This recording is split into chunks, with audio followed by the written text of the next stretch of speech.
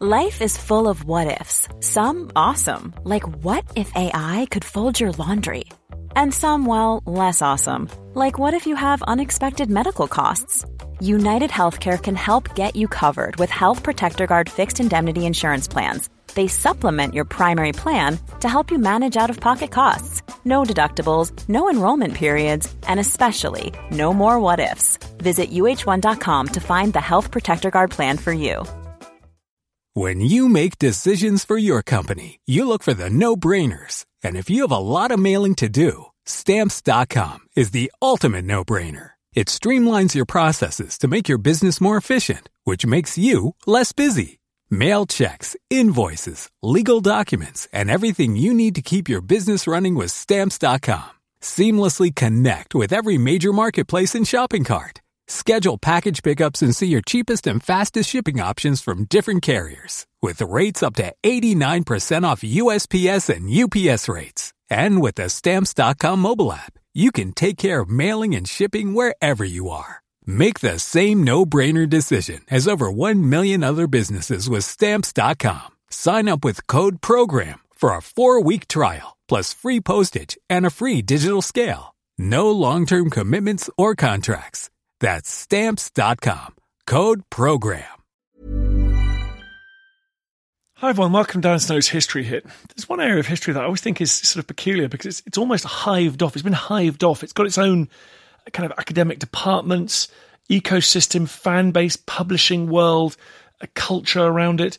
And that's Egyptology, the study of those extraordinary Nilotic civilizations, 3,000 years, something like 200 well-attested rulers of that part of the world. And it's left behind the most extraordinary architectural and artistic legacy. My favourite Egyptologist, of course, Chris Naunton.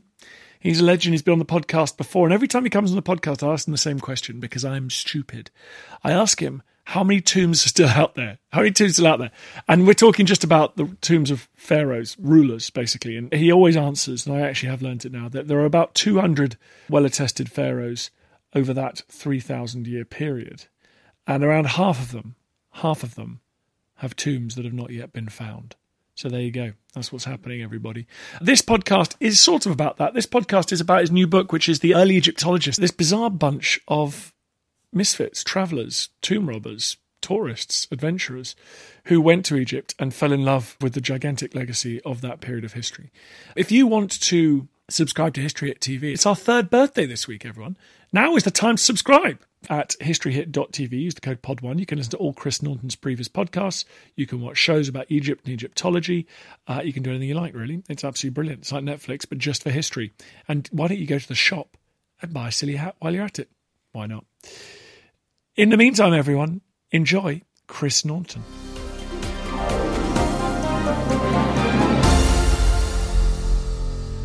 Chris, good to have you back on the podcast. Thank you so much, Dan. Very nice to be back. The subject of your next book, which sounds fascinating, which is talking about these scholars and Egyptologists and all of their documents, their drawings, and the way in which you must have got inside their heads working on this new project. One of the things I was trying to do with this is to capture some of the excitement of what it was like to be in Egypt at a time when, certainly in terms of the earliest European travellers in the 17th, 18th century, they're the kind of earliest that I dealt with for the purposes of this book anyway. When they were going to Egypt, they were going to somewhere that was foreign and almost completely unknown. And they had texts with them which might have been written in classical times. They might have had biblical texts in mind. And they just did not know what they were going to see. And so they were wandering through Egypt, finding the remains of ancient places and wondering where these were. And in some cases, stumbling upon great cities like Memphis and Thebes and Alexandria. And so, yeah, I did want to capture something of the magic of that. That's possible thanks to their diaries, their sketches, paintings, etc., which are the sort of beginnings of Egyptology and the source material on which our whole subject is built. Who were these people? Were they wealthy, leisured gentry from Europe, or were they tomb robbers? Who were they? No, you're right. They were often wealthy, I guess, kind of, people who had just an intellectual curiosity. They were travellers mostly in the beginning. So the book is called Egyptologist Notebooks. And everybody who features in the book made a contribution to Egyptology. But the word Egyptology itself doesn't even get coined until the middle of the 19th century. So a lot of the people that we're sort of calling Egyptologists for the purposes of the book actually were travellers of one kind or another, or scholars, just people who had an interest in the world generally. Knowledge of ancient Egypt was really pretty small if you go back as far as the 17th and 18th centuries. Certainly by comparison with what was known of, say, the classical world, there were plenty of people who could read and were reading texts in Greek and Latin, but Egypt is kind of much more distant and exotic than that somehow. So not very many people went. It wasn't a very hospitable place for people early on. It was difficult to travel around. It was a dangerous place to a certain extent. So you needed money, obviously, to get there, but then you needed money to equip yourself, and you needed to take the risk of sailing up the Nile into this, I mean, really completely uncharted territory in the hope that you might see something interesting when there was no guarantee, because this just wasn't known. But of course, people very quickly did begin to find that there were very spectacular things to see and to document them so that they could make their accounts available to people back home. And this is the beginnings of our subject. Who are some of your favourites? The first character in the book actually is a guy called Athanasius Kircher, who's the only person in the book who never went to Egypt. He's kind of a favourite of mine in a way that he maybe wouldn't approve of. He's important to us because he's one of the first people to have a good crack at trying to read the Egyptian language. He was a great scholar, polymath, and did all kinds of things in addition to his little bits and pieces of Egyptology. But he was also a very religious man and very interested in ancient sort of spirituality and wisdom. And he wanted to read into the Egyptian language these ancient kind of wisdom texts. He believed that the hieroglyphs encoded the things that he believed, basically. And he was horrendously misguided in this, absolutely wrong in his translations. He had no basis to make these claims. But in a strange way, in generating interest and excitement in this, he is an important contributor to Egyptology because he sets people interested in the country. And so he essentially sets them off travelling to the country to begin gathering copies of inscriptions, descriptions and drawings of monuments. Another of my favourite characters from early on is an English traveller called George Sands, who published an account of his travels around Europe and the Middle East, a description of the East and some other countries, which is a strangely vague title, but there you go. And he made drawings he didn't get very far up the Nile Valley, actually, but he visited Alexandria, he visited Giza, and although he doesn't give it the name that we know it by now, it's pretty clear that he visited Saqqara, and probably was right in standing on the spot that represented the centre of the ancient capital city of Memphis. But in some ways, what I really love about these early descriptions is that it isn't always possible to say exactly where they were and to identify what they were looking at. But there's this sort of tantalising possibility that these people were among the very first to take an interest in a cemetery like Saqqara, which, as you know, Dan, is one of the richest archaeological sites in the world. And we know now just exactly how much there was to find there. And Sands was there at a time when almost nobody had been inside these tombs for centuries and centuries, and they were still full of mummies, coffins, grave goods of all kinds. So, to try and sort of imagine what it must have been like to have been there, if it was possible to travel back in time and kind of accompany him on his journey across the desert to Saqqara, wow, what a thrill. Had anything valuable been removed and what was left was just regarded as, junk? Well, I mean, a lot of stuff was really lost in the sense that it was no longer visible. So to take the pyramids and the Sphinx as an example, those things are much too big to ever become completely buried. They loom so large in the kind of imagination of writers and travellers from the time they were built until the present day. Those things were never forgotten about. But other things were lost. It's really striking how little was known of somewhere like Saqqara, which, okay, maybe doesn't quite have the celebrity of Giza, but it's the place where the first monumental stone building in the world was built. And what an incredible monument the Step Pyramid is, and what a striking monument on the landscape. And yet, this place does seem to have disappeared from the minds. It's true also that some places had really fallen into ruin to the extent that they were a disappointment, actually, to some of our travellers. So Sands, in particular, is really shocked and clearly disappointed by what he finds in Alexandria.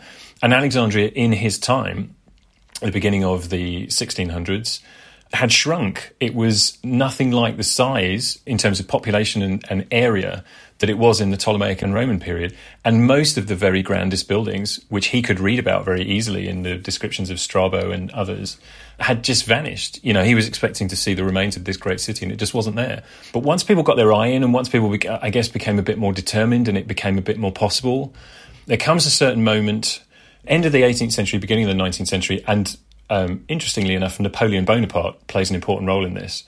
Europeans came to travel to Egypt in much greater numbers and came to settle in Egypt as well. And that made it much easier for Europeans to go there, to settle, to spend protracted amounts of time there, and to do things like study monuments without risk of their health declining or even worse. That gives Egyptology the opportunity to sort of develop. But prior to that point, the knowledge was very low and there just wasn't a lot to see, actually, in many cases. Alexandria is a really good example of that. So much of it had just vanished. In the early Egyptology that you're looking at, is it a matter of sort of just doing a bit of dusting and finding places just literally in centimetres below the sand? Or? That's a really good question. It's a bit difficult to know that, actually. Because, as I say, the descriptions are often quite brief and a little bit vague. In the case of Alexandria, where an entire grand city has been lost, then a lot of work would have been necessary, much more than a traveller like Sands, who's got a couple of weeks maybe in Egypt before he's got to move on. In the case of somewhere like Saqqara, and if not Sands, but then somebody who followed him, British-Irish priest and traveller, a guy called Richard Pocock, visited Egypt in the 1730s. He was able to make quite accurate plans of tombs in places like Saqqara and in Luxor, and they're identifiable, these places, which show quite clearly that he was able, with maybe a little bit of digging, maybe a little bit of assistance from a local who knew an interesting thing, he could show a European wealthy traveller for a bit of bakshish, a bit of money.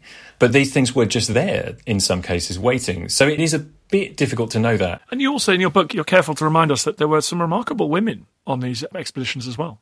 Yeah, absolutely. It was very important to me when I started out on this project. The book is intended to be a kind of celebration of the visual. Egyptology is a very visual discipline, and sketches and drawings and things are really important. So it was intended to be a visual celebration, but as well as that, it is also a kind of overview history of Egyptology down to the middle of the 20th century. And that story has been told a number of times. It's not a terribly well-known story, but it has been told before. But it's tended to be told from a quite straightforward academic standpoint. And that often means that it's been told as the stories of great men, great white men, whose names go on the front of published accounts. And those stories have tended to forget lots of other people. And sad to say, but in the past, those stories have not included women to the extent that they should. And in the 19th century, there were a lot of extremely influential women in Egyptology, some of whom could claim to be as influential as anybody ever was in Egyptology. So Amelia Edwards, for example, who travels to Egypt as a travel writer, but becomes a kind of self-taught Egyptologist and great campaigner for ancient Egypt, founded the first ever chair of Egyptology in the UK. She deliberately chose UCL for that chair because it was the only university offering degrees to women at the time. And she founded the Egypt Exploration Society, which was the first foreign institution sponsoring archaeological projects in Egypt. So the first kind of enduring presence that would excavate in Egypt over a long period of time. And it's still going 130 odd years later. So her legacy is incredible. But there were a number of women who, absolutely contrary to the way things worked in so many other fields at that time, were pioneering figures in the intellectual world, in archaeology, in travel, in managing to make things happen in a foreign, conservative, Muslim country. So people like Marianne Brocklehurst, who travelled to Egypt a number of times independently, at one point at the same time as Amelia, Nina Macpherson, who was married to Norman de Garris-Davis, who becomes arguably the finest artist, copyist of Egyptian decoration there ever was. These are stories that, really need to be told. There's a kind of rebalancing here, I think. And so I was really keen to include as many of those kinds of stories in the book as I could. Have we stepped away now from sort of unalloyed appreciation, celebration of these people? Are we thinking about them in different ways in relation to them presumably destroying quite a lot of places as they were looking for other places, or removing items that, without asking permission and without any thought that this might be imperialism. When you're writing this book, how do you think about those issues? Yeah, that's very tricky because in some ways, what we wanted for this book and part of the intended appeal of this book is that we're transporting the reader back to that time when it was possible to make the discoveries almost kind of easily. You can go to Egypt and just walk into the desert and find something incredible. There's a great magic to that. And in some ways, what I'm trying to do with the book is to transport people back to that time and to tell these magical stories of these people who did these wonderful things. But you're absolutely right that it would be irresponsible to present all of this as if it was unalloyed kind of success, and just something that was nothing but absolutely wonderful. A lot of these discoveries, in inverted commas, played out against a backdrop of imperialism, colonialism in Egypt. And that is another aspect of the story of the history of Egyptology that has kind of been pushed under the carpet a little bit. And we're a long way away yet from the point where everybody understands Egyptology and archaeology in Egypt and elsewhere in that part of the world to have played out, to have a kind of balanced understanding of the good and the bad of that. But one thing that I was very keen, again, to try and do in this book is to just emphasise the role of the Egyptian people in the story. They tend to be one of the much less appreciated groups. So in almost all cases when it comes to digging things up, the majority of the people actually doing the digging were Egyptians who have been silent in the story and unacknowledged up to now. And in many cases, the people who were actually revealing these monuments did so because they had very great skill in recognising what they were looking at as they were removing debris. And quite often, the archaeologists who get all the credit are not even present. So it's quite striking that Howard Carter's account of the discovery of the tomb of Tutankhamun begins with him arriving on site to find that his Egyptian workmen, his excavators, his diggers, have gone quiet because they found something. He wasn't even there when they found the steps. And so that's not to say that, Carter has nothing to do with this, or, he wasn't involved, or he wasn't directing the work. But the story of the Egyptians on the other side is unacknowledged. So I've tried where possible to sort of explain that is the way the story's been told up to now. There is a different story and there's a rebalancing we need. We need to appreciate the Egyptian people's role in the story a bit more. And also that a lot of the time it was the colonialists, imperialists who were kind of forcing a way of doing things onto the country without really asking the local people whether they wanted this or not. So it's a very tricky sort of line to walk that. On the one hand, you're trying to say, look at these great people and the great thing they did. On the other hand, you're also trying to say, but maybe they weren't entirely all that great. And we should be aware of that too. Thank you very much for coming on the podcast. What's the book called? The book is called Egyptologists' Notebooks. It is a visual celebration of the history of archaeology and Egyptology in Egypt. Good luck with it, buddy. Thank you very much.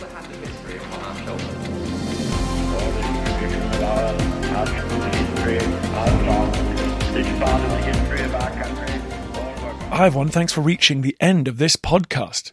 Most of you are probably asleep, so I'm talking to your snoring forms. But anyone who's awake, it would be great if you could do me a quick favour. Head over to wherever you get your podcasts and rate it 5 stars.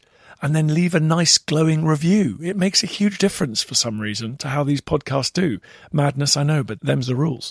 Then we go further up the charts, more people listen to us, and everything will be awesome. So thank you so much. Now sleep well. Small details are big surfaces. Tight corners or odd shapes. Flat, rounded, textured, or tall. Whatever your next project, there's a spray paint pattern that's just right.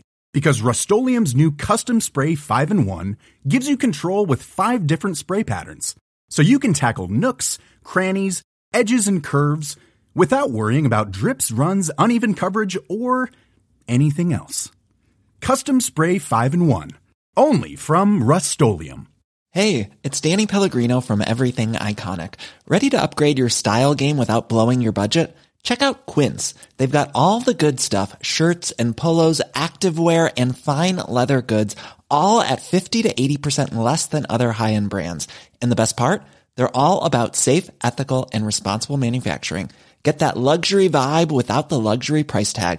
Hit up quince.com/upgrade for free shipping and 365-day returns on your next order. That's quince.com/upgrade. Thank you for listening to this episode of Dan Snow's History Hit. Please follow this show wherever you get your podcasts. It really helps us, and you'll be doing us a big favour. Don't forget, you can also listen to all of these podcasts ad-free and watch hundreds of TV documentaries when you subscribe at historyhit.com/subscribe. As a special gift, you can also get your first 3 months for just £1 a month when you use code DANSNOW at checkout.